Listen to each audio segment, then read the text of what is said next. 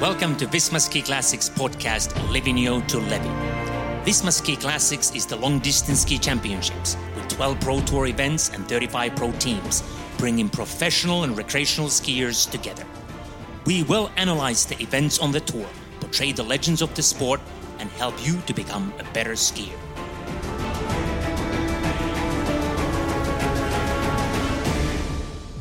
Welcome to Livigno to Levi podcast once again. The winter is behind us, but we keep going really strong. And I have a special guest here, Martin Holmstrand.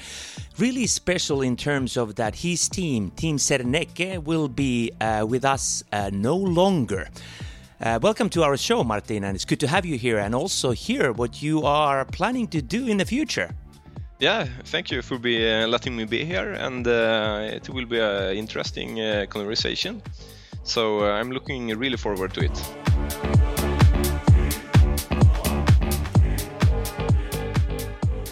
So Martin, really, I mean, you are in a kind of on the verge of a new kind of an era. You are quitting. Your team Serneke, is going kind of, wouldn't really say it's defunct because some of your athletes are still continuing, but you are not continuing as a team director.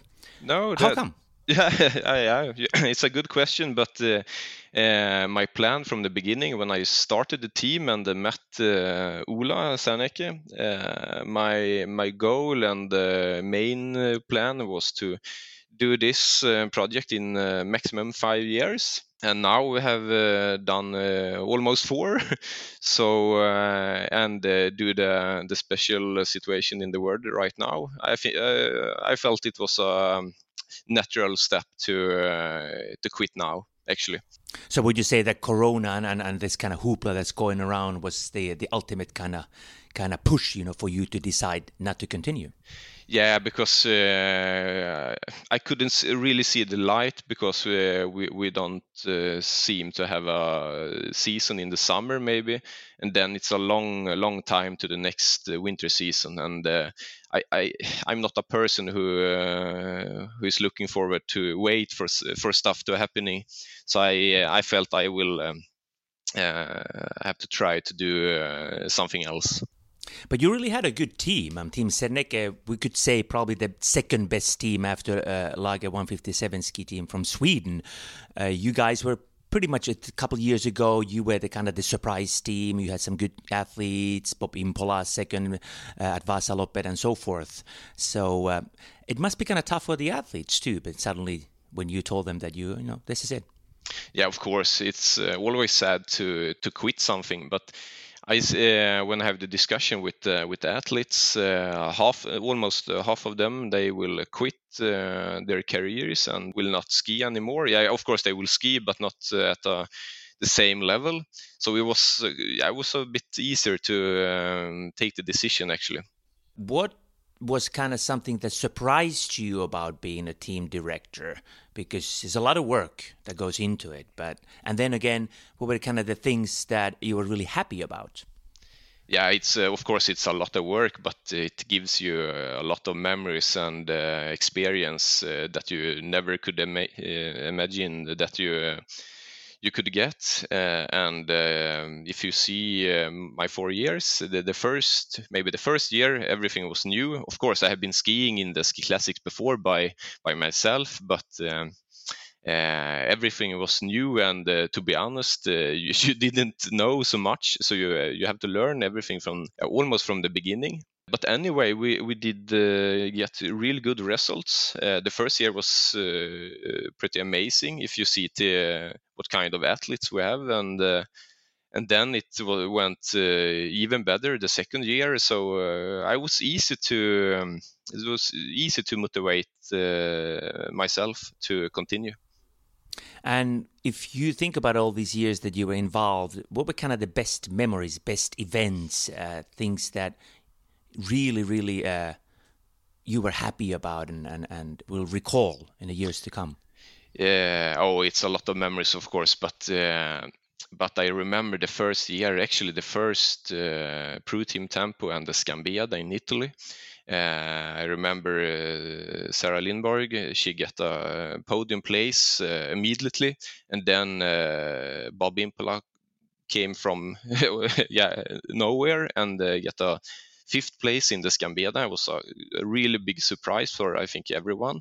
And that was really important for us, because when I had my first meeting with Serneke, I think the athletes that I bring to them, they didn't know anyone, maybe except Sarah, of course, but it was really important to get good results from the beginning. Otherwise, I think I have been quite criticized. But now everyone was happy and enthusiastic from the beginning. Please tell us about the kind of the origin or the genesis of your team when you met with Serneke, and how you kind of put this team together.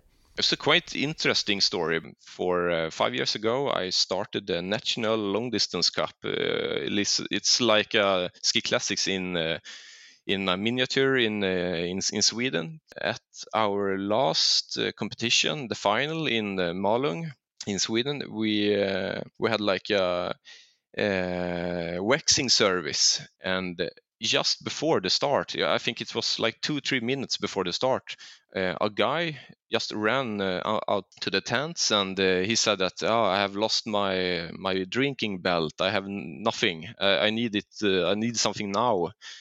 And I didn't know the guy, so I just opened my car. It was a filled up drinking belt and some liquids. So I gave it to him, and everything was real good. He ran back to the start, and directly after the finish, we started to talk. And then I realized what guy it was, and it was Ola. So we were standing and talking for almost 1.5 hours, and then we decided to. I should meet him once again in Gothenburg, where Serneke have their head office. And directly after Vasaloppet, I drive to Gothenburg and met him. And then, things was in the start. So for those of people out there listening, what is Serneke? Most of them may not know the company. Yeah, Serneke is one of the biggest growing companies in Sweden, and they are doing a construction. It's mainly a construction company, and also real estate, and And what did Ola say when you told him that, okay, this is it, I'm quitting? Actually, as you know, it's a strange situation now. So I think we haven't talked so much. We have talked a lot during the winter, so it's no surprise for him. But of course, he's a big fan of skiing, and even if Team Serneke is quitting, we will continue our cooperation. And I'm in this moment I'm working on some interesting project with him and Serneke. So we will not quit work together, actually. But will Team Serneke be in Visma Ski Classics, or do you think that they will continue sponsoring, or is that an option that might happen? I don't think, not in this moment. We will change the strategy of the sponsorship, and but of course, if someone in the future will be able to run a Ski Classics team, I think that's possible, of course, but maybe not in this time, and not so close to we quit this team. So at the beginning of your story, you mentioned that you are running a sort of this ski cup or an other kind of series within Sweden, which is a long distance skiing series. Let's talk about Martin Holmstrand a little bit. Who are you, and what's kind of your story? How did you become the team director? To do a long story short, or I'm as many others pro team directors. I'm a former athlete by myself, and when I quit skiing for 5 years ago, then I met Ola. But before that, of course, I have been quite a good skier, but far away from the best. But I discovered early that business and other work was I was actually more interesting about that. So during my last 3-4 years as an athlete, I started with some project, and the most famous is nowadays Craft Ski Marathon, and there was the former AXA Ski Marathon. So I started that, and when I had some success with that event, I started one more, and then I was contacted by an organization called Sweden Mountain Bike, who is running the national cup in mountain bike in Sweden. So they asked me if I want to do a version in the winter with them. And then I started with the national cup, and then things have just started to roll pretty well from that. And it was a quite easy step to do into the ski classics, and as a team director. You mentioned earlier that you were interested in the business side of things, but what was so fascinating about the business itself? I think I like to create things, and in ski classics you are able to create. You can start from zero, almost nothing. Then you can create. You have to do like a platform with sponsors. Of course, you need the economy for running the business itself. And then you're not able to do anything without athletes. Then you have to do a great team that works together, and also they have to make value to the sponsors, and then you have to make the athletes better. You have a good service team, so it's quite complex, and but that challenge, I think it's very interesting. But everything is positive or negative. But in my way, I think the best thing is to have a good platform and make sure that you have the money to compete. But sometimes, of course, it's a lot to do, and it's quite hard, especially for me, but because I have been all by myself, and sometimes, of course, I can't do everything. That's actually my biggest issue during these years. And personally, you mentioned you're skiing. How good were you really? I mean, you said you were a pretty good skier, but not good enough. But if you go back to those years before you started your team. Yeah, my best results have been in the long distance race, and in Vasaloppet I have been around 40 sometimes in Vasaloppet. So I have been the last 2 years I have been between 1 minute or 3 minutes behind the winner. So it's good, but anyway, it's quite far away if you see in an elite perspective. That's actually really good. I mean, you were kind of close, but have you ever considered kind of continuing a little bit? Maybe now you have a little bit more time. I'm not talking about like seriously coming back, but at least pushing a little bit more. Of course, now I will have maybe some time over in during the winter, but I felt I was quite. My last season was actually my best Vasaloppet, so of course it should be normal to continue. But I felt the business in itself, it felt more important, and somewhere I think I'm better in business than in skiing. So the business side of things took you over. But when we go back to this season, this was kind of a special season. First of all, it was the anniversary season, 10th Visma Ski Classics season.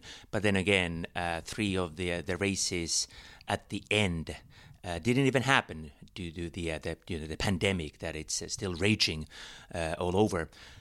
But when you look back on this particular year, what would you like to say from your perspective and from your team's perspective? Of course, as you said, it was a special. It's a very special season, and for our team, it was not the best season. Of course, everyone can see that. Except Vasaloppet. The Vasaloppet was actually quite good. We have some good result, and we tried. We tried our best. And I think if the season was able to continue, I think we have been able to do really good results in the last races. But unfortunately, we couldn't manage that now. And the start of the season, maybe not Scambeda, but the races in January, that races was too bad. Of course, we had hope for a lot of more. When you look at your skiers or go through that a little bit, and you mentioned some of them are quitting. I know that Anders Malmön Höst won't continue, Magdalena Pajala won't continue, Bob Pimpola will, I guess. But put it briefly, if you go through them individually, kind of evaluate them as skiers and let us know what their future plans are in terms of Visma Ski Classics. Yeah, of course, I think all the athletes that will continue, they have, I think their goal is to go in the ski classics, but of course it's tough times now. You maybe you need to be in a team, or at least you have to get together with someone else, because I think it's still possible to go ski classics without a professional team.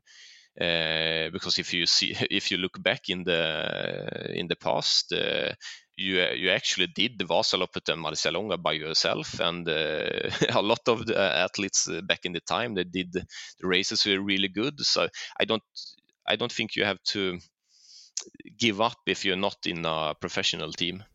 And Magdalena Pajala, how did you find her? That was a kind of big news when you announced that you will have her in your team. Actually, she was contacting me before he was contacting a real good friend of mine. So we are talking about it, and it felt interesting. You have almost a bit forgotten her, because she was a mom for some year ago, and then she had some bad season with injury. But I think it was, of course, it was a chance, a bit of gambling. But I think it felt really good when I met her.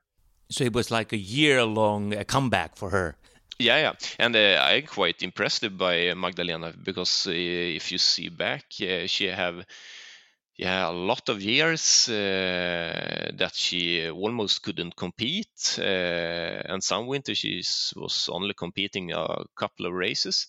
And this winter she was able to do almost all the races. Yeah, but of course I understand her decision. She's in a certain age, and she have a family, and yeah. So I'm not very surprised, but I think she was trying. And then Anders Malmön Höst, from Norway, that must have been a little bit different to have someone like him in your team. Yeah, it was. I remember when Team Leaseplan Go was quitting their team. Of course, there was a lot of very interesting athletes that was able to get into the team and have a discussion with almost whole the team. But our situation back then, I was able to, okay, we can have at least one athlete, and I felt Anders was his mentality, and as a person, it felt he was the right guy. And I'm not regretting anything. I remember our first training camp. You can directly see the difference in mentality between Sweden and Norway. And when we were in Livigno, and when we were done with the training session and have like 20 minutes to the dinner, he started to run intervals at the parking just after the training. And you could see directly this was a guy who wanted success. And then what about Bob Pimpola? He is continuing. These two, Magdalena and Anders, won't continue. They are retiring. But Bob Pimpola will continue. And you talked about his surprise Vasaloppet race a couple of years back. What are his plans? Yeah, he's planning. He will continue for some year. He have told me, and everyone knows Bob's capacity. It's of course it's a bit up and down, but in the last 2 seasons, especially this season, he's more equal during the races, and he's one of the few male athletes in Sweden that actually can win or go to the podium. Have been a bit more athletes from the male side, of course, this winter, but before Bob was one of few that could go almost to the top. And then, of course, a brief word on Pontus Nordström, Ludvig Tanning, Jimmy Jonsson, and Oskar Svensson. Those were the team members that you had. What are they going to do? Yeah, Oskar Svensson, it was just a stand-in Vasaloppet. That was really nice to have, but he will continue with I think the national team, and we have to see the national team, of course. But I think he will continue as before. Jimmy's quitting his career. He quit for I think it's 1 month ago. Pontus will continue as before, and Julia will continue as before. So I think it's no changes there. I think this is a good time to listen to your teammates. We have Anders Malmön Höst here commenting a little bit about you, and might be a little bit surprising as well. I've been a part of Team Serneke for the last 3 years. And I know Martin as a person who likes to have a lot to do. And that's important when you're trying to please both skiers and waxers and sponsors at the same time. But he's a good multitasker, so he usually handles it quite good. But even for Martin, it might be too much sometimes. But usually he managed to find good solutions in stressful times. Martin is really passionate about skiing, and I feel that's really important when your life is so involved in skiing. So that's been very good. And being part of the Team Serneke, I've learned about the Swedish mentality. Even though you could say Norwegian and the Swedish mentality and culture and towards the sport is quite similar, but there are some really important differences to exist, and that's that you have to eat warm meals for lunch. Bread is not good. Then the day is ruined. So, but it's been a great journey being part of Team Serneke, and it's now come to an end. But I wish Martin all the best for the future. So, Martin, when you listen to this, Anders said that you are a multitasker. Is that a good word to describe you? Yeah, Anders is correct. He's knowing me very well, and as he mentioned, I like to have a lot to do, but sometimes, of course, it's even to me too much, and you can see that it's depending on the season. Because in November, December, and January, I have extremely much to do, and because I have my own events in Sweden, and then I have to combine that with the Ski Classic Circus and all the traveling. So that's as I mentioned before, it's maybe my biggest issue that I have so much projects during the same time. It should be easier to only focus on maybe the team or something else. So did you ever feel that you have too much on your plate? Yeah, sometimes, of course, especially during maybe Vasaloppet and Marcialonga. I have all other business, and then I have to run some projects with our main sponsor, and then I should. The most important is to perform. So to combine everything, it's sometimes pretty tough. So let's talk about those projects that you have in the pipeline. I know that you can't talk too much about them, but please shed a little light on your future. Yeah, the future, of course, I will continue with everything I have done before, actually. But I want to increase the level of my own events. So I will put a lot of effort in the Craft Ski Marathon. And then, as I said, I will do maybe seems like we will do a big event more together with Serneke. Maybe not with Serneke, but they are involved. And then I'm actually in these days I'm heading for the real estate market. I have been done that in a private the last 2 years, but now I will try my wings, and because I have the time and hopefully also the money. So I will change a bit for the future. So becoming a real estate agent, huh? Yeah, I will see. I have some projects, and I hope we will get this rolling in a couple of months. I mean, so those are the business things that you have in the pipeline, and also the skiing things. It's good to hear that you are continuing with the Craft Ski Marathon. I've done it myself a few times. It's a great race.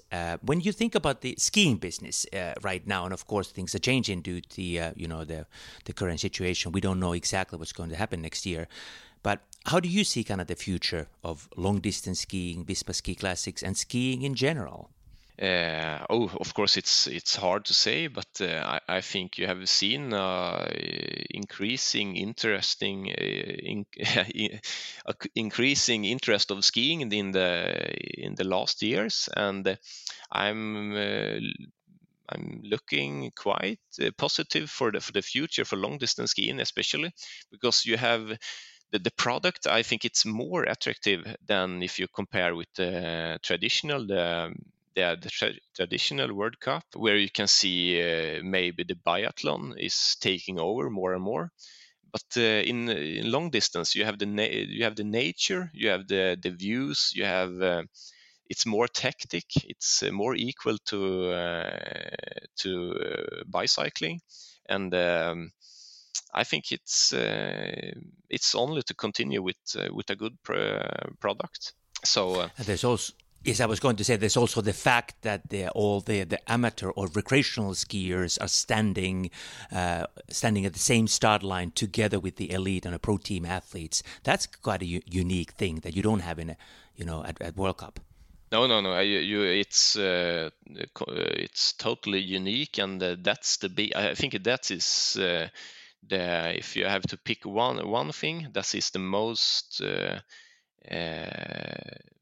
biggest difference, and it's very important that it's when you have all the amateur skiers on the same starting line, because you always have a relationship with someone doing the same races as you, because you can ask almost every people that if you know someone doing Vasaloppet or Marcialonga, and that's quite hard for someone that haven't been able to see on the World Cup scene. It's hard to see. You see it on the TV, but you have no relationship actually. And Visma Ski Classics is also kind of looking towards that direction. We have the ranking now and Challenger Series, many new developments that took shape over the winter. What's your kind of opinion or take on those, or the new developments?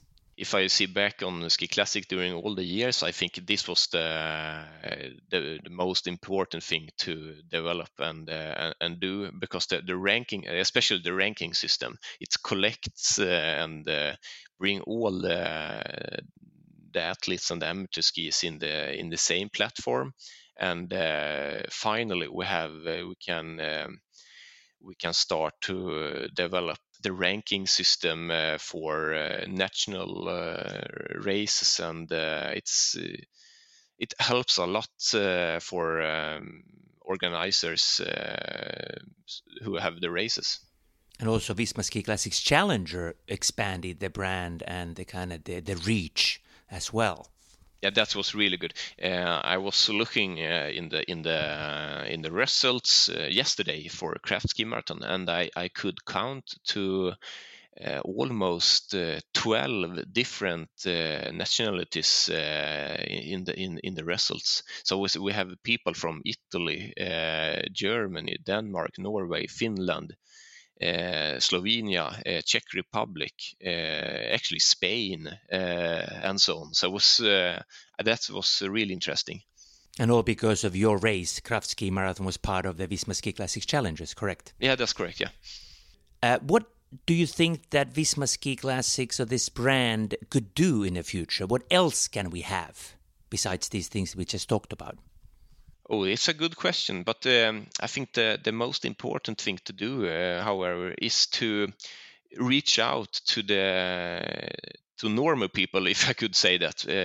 We need to explain to people what we are doing, what is ski classics. Of course, everyone knows Vasaloppen and maybe Marcialonga, but we have to be better to reach out to people that from the beginning not are interested of skiing at all, and that's the biggest challenge, I think. And what is your opinion about the two things that a lot of people discuss about? One is the skating. Should we have more skating? Well, we had one. Should we have skating at all? That's one question. And the longer distance is kind of the ultra skiing. Those are kind of the arguments that tend to be heard in the field. Yeah, I have heard it, but I'm a bit. I think it's I think keep it simple actually, because as soon as you go to some other direction, it's a bit risky to change the core business. So I think, of course, skating was an interesting. It was a test, but I think we should keep it simple with classic technique and keep the distance, or keep the distance for the race. So my opinion is that we should keep it so simple as it could be, and I think it's better to work with other things, not self race. So I think it's more important, as I said, to work maybe with sponsors who can help us to improve the products and reach out to, as I said, normal people. And then, of course, the summertime. This summer will be kind of special. We don't have anything taking place in terms of like sports events, but of course, that is a direction that David Nilsson and everyone else is looking into, to have more action over the summer. That's very important, and that's one of the things I mean. It's better to prolong the season than try to reach out even during the summer, because in the traditional skier they disappear in April, and then they shows up in November. And nowadays, with a very tough concurrency situation between sponsors, you need to be visible all year round.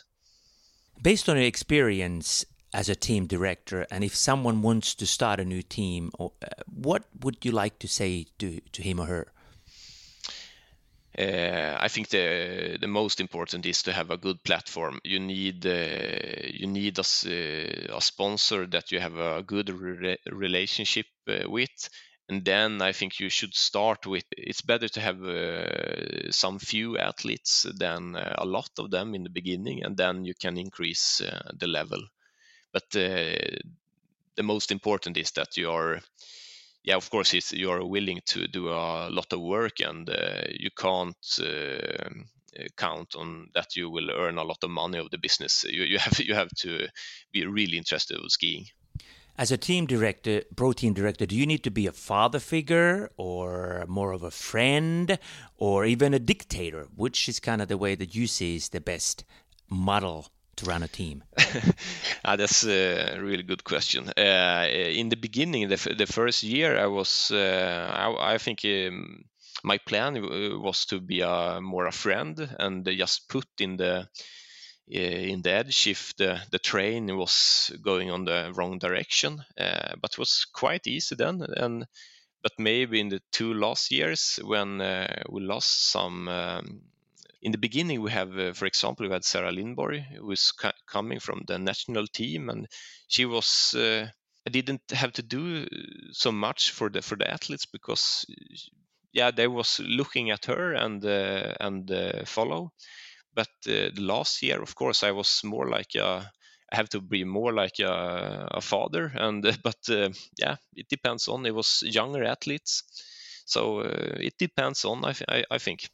Do you think that that might have been one of the reasons that you get a little bit of tired of it, because you have so much on your plate, so much to do, and then running this team, being the father figure, might have been a little bit of too much? You kind of lost your interest a little bit.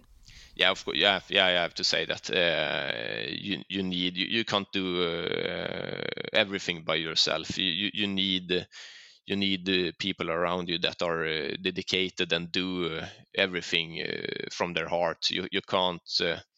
If you want to be a professional athlete and perform in this kind of races, you have to have 100% focused. I shouldn't have to ask people if they have tested the skis and or whatever. It have to come by themselves, I think.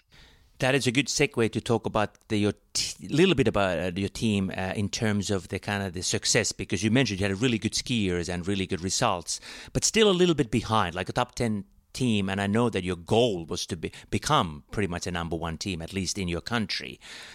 Did you kind of feel that something was missing or lacking in terms of that you weren't able to develop your team to the highest possible goal?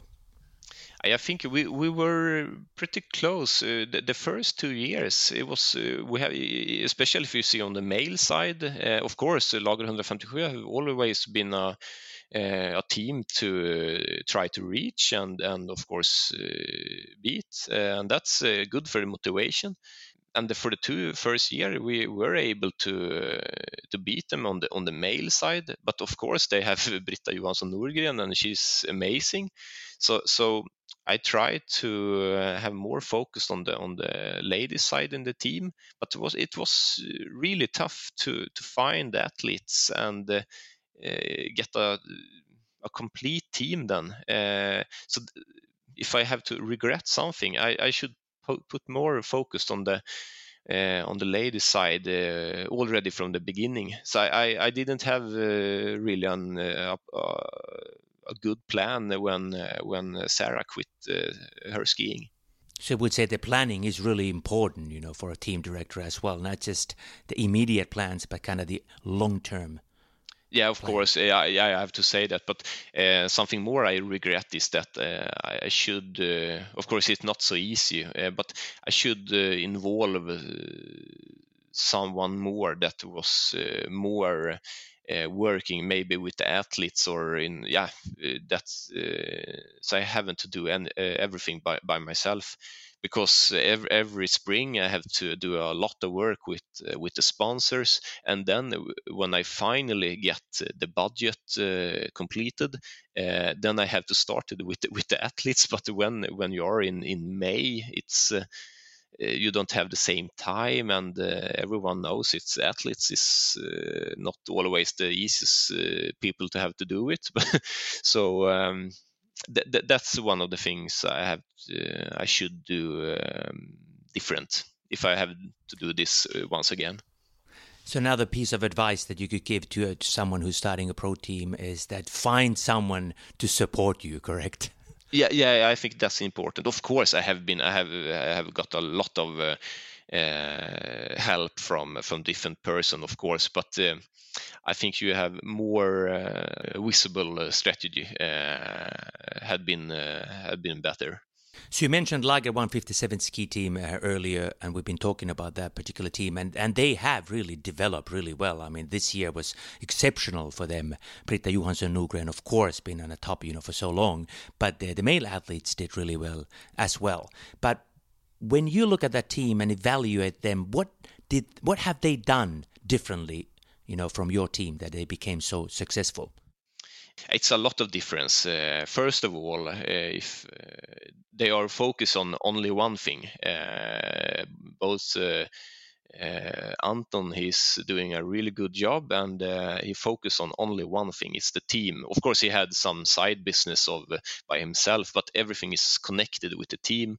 And if you see to the perform this year, that's one of the key for that, I think, for the success. And then also it's the same for their sponsor. I think Lager 157, they have this is the flagship. I know Stefan Palm is saying it by himself. This is our biggest project. And if we compare for maybe Serneke, we have like 150 different sponsorships.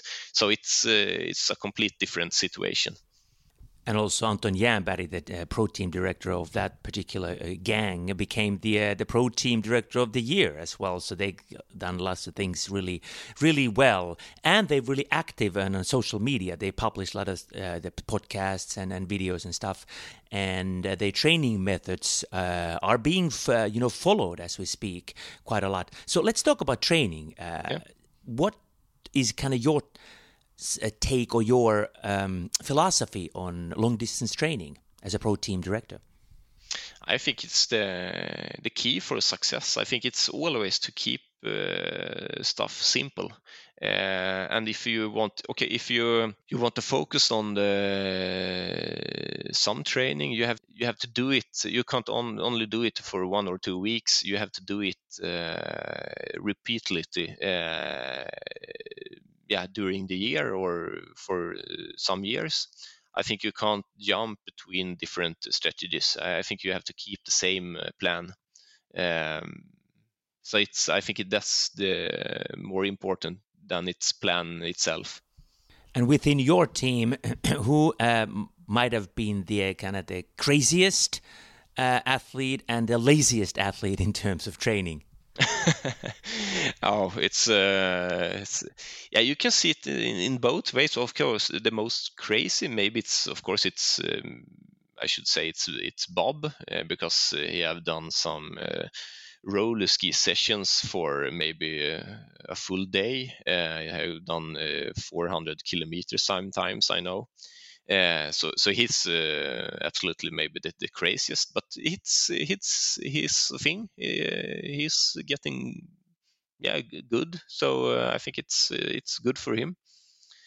And the laziest, it's hard to say. I think maybe he wasn't doing in the beginning with him. We have some traditional athletes also, and one of them was a really good guy called Anton Lindblad, and I think he's someone can feel that he's maybe lazy in the training, but I think have a really good plan, and he was not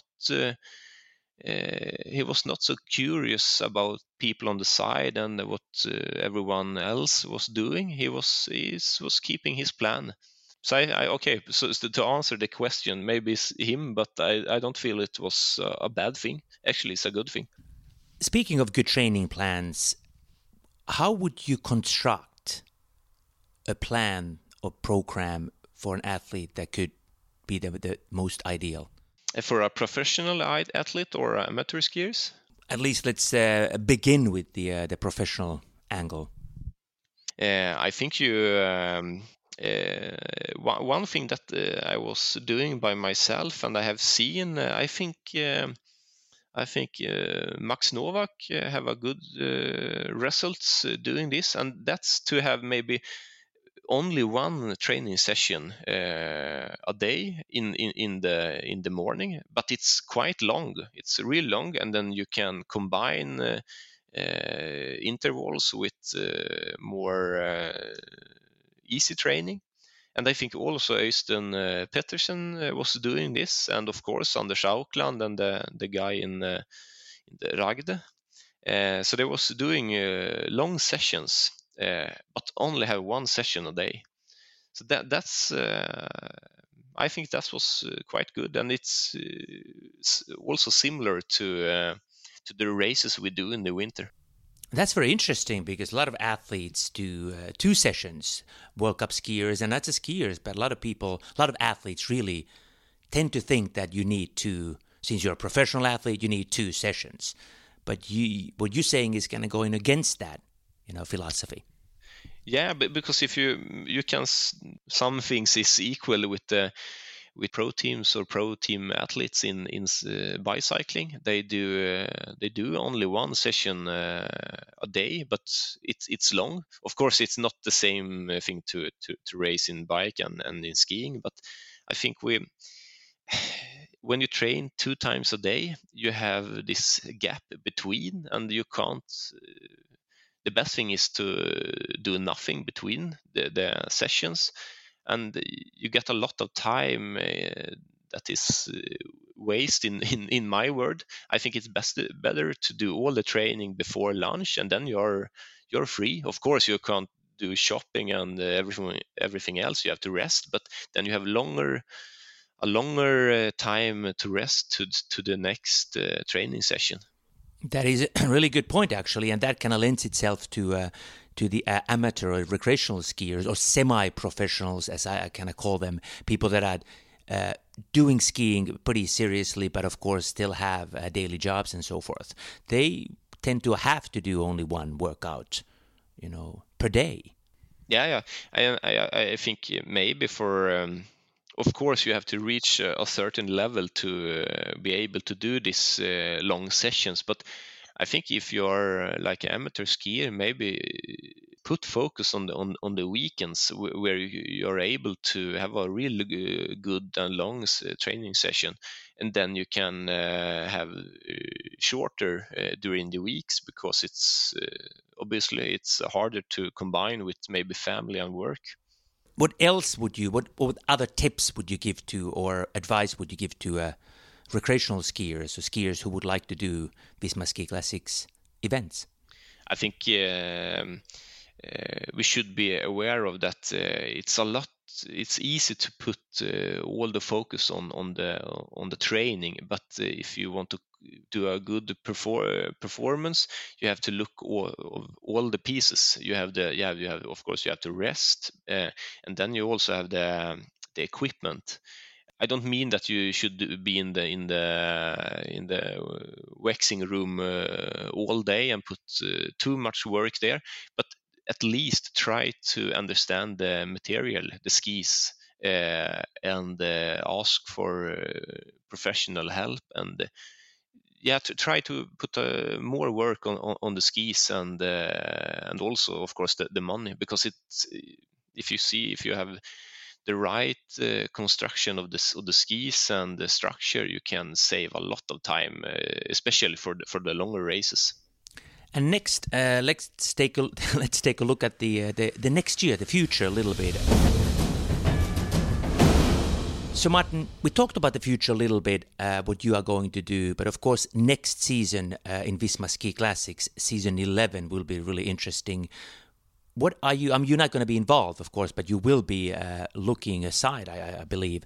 What are your expectations for the next year? What are you hoping to see come winter 2021?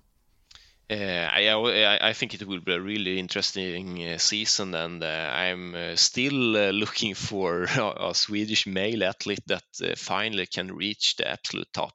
And I think I was really glad to see the work, of course, with Lager 157's success on the male side, but also you have to remember Ramudden's performance. It was amazing, and I think they have a lot of athletes that is quite young, and they have a real good potential.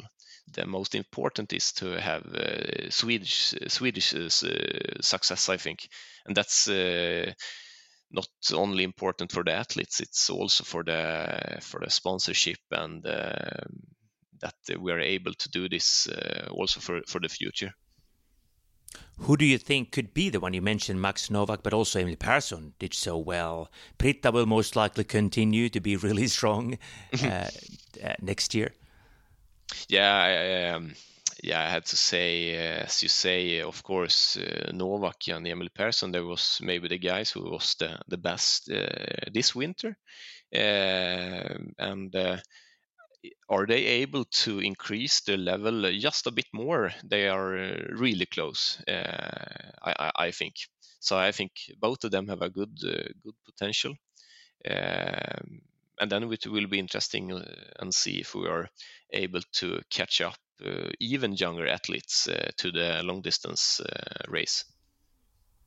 And as you mentioned, those two, and also Marcus Johansson, they are really, really good Swedish skiers. Could be the ones that are the next rising stars. They are already rising stars.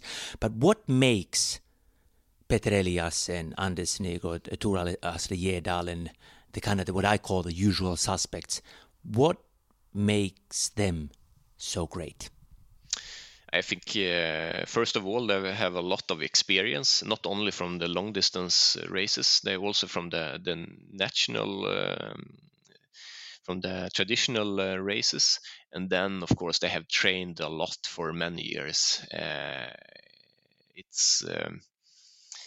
I think they are putting a lot of effort in the training, and they have a big interest of almost everything doing with cross-country skiing. So they have a really good passion. And if I have to compare the most obviously difference between Sweden and Norway is, I think, the passion and the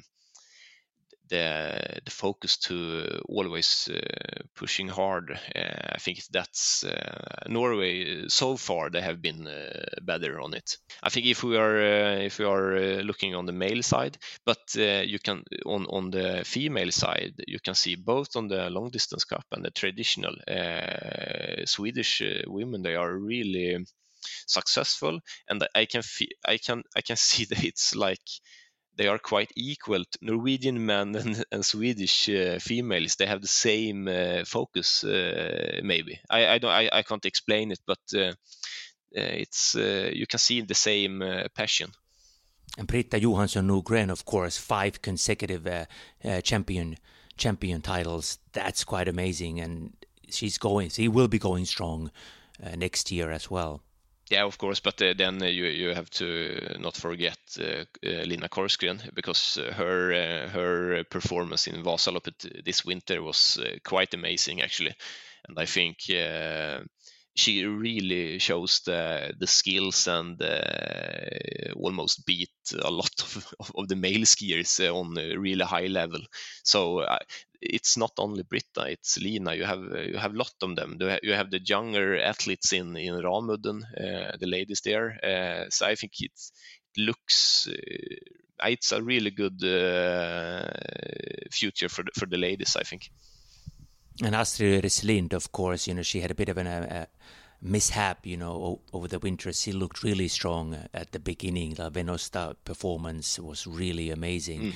So you're right. I mean, it will be an interesting year because we have so many strong female skiers. And also we had a lot of, as you mentioned, a lot of young skiers. And this past season was often kind of titled the rise of youth. And you said that we need to put more focus on getting more skiers and younger skiers. Yeah, I think that's important, because if you see on the top, and especially this year, it's a lot of skiers quitting their careers, and we need to fill up from behind, because otherwise we are back in the past where we have not so many athletes. So I think it's really important to fill up with good younger athletes who is willing to take the step into the long distance circus early. But it's not that easy, particularly in the women's side. You just mentioned Lina Korsgren's amazing performance at Vasaloppet, because she was almost in the top 50 in a men's race as well. And I think that's pretty much unheard of. So the women's level of the speed has grown so much in long distance skiing. Yeah, that's not easy. It's big gaps in the field, but I think somewhere you have to, because Lina, she started somewhere, so in the past she was a bit behind the best, but she was pushing hard and believe at herself. So I think everything is possible. So now when you look at this, we've been talking about these athletes, and of course your team is no longer with us, but when you predict, or if you predict the winners for the next season, who would they be? Who's going to take home the Hertz Yellow Champion title of the bib next year? Of course, as you said before, it's not a very big surprise if Petter Eliassen or Andreas Nygård, if they are the winners also next year, and Britta or Astrid.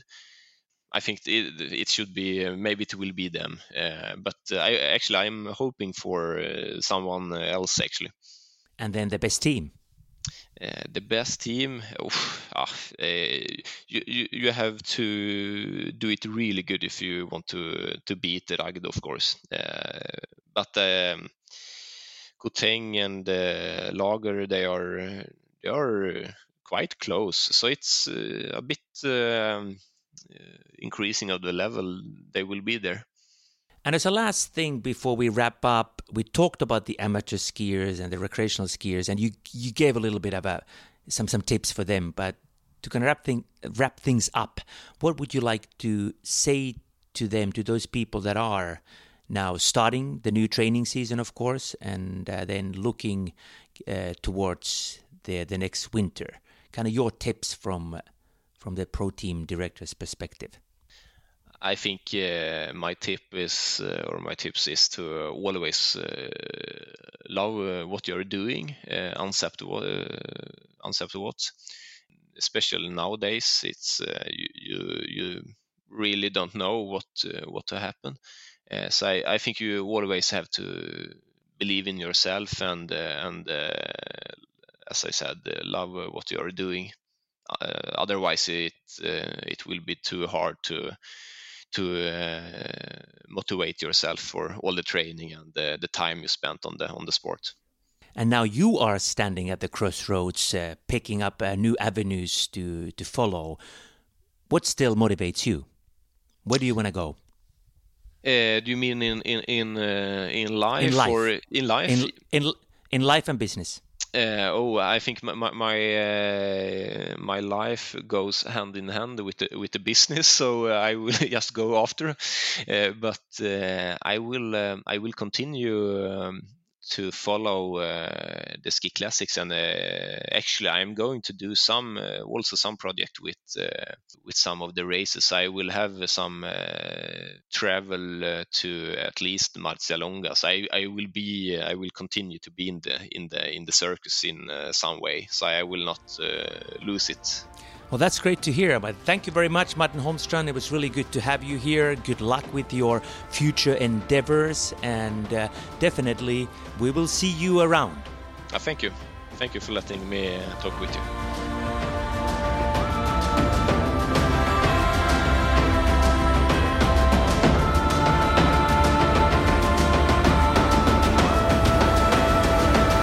This podcast is a W Sports Media production.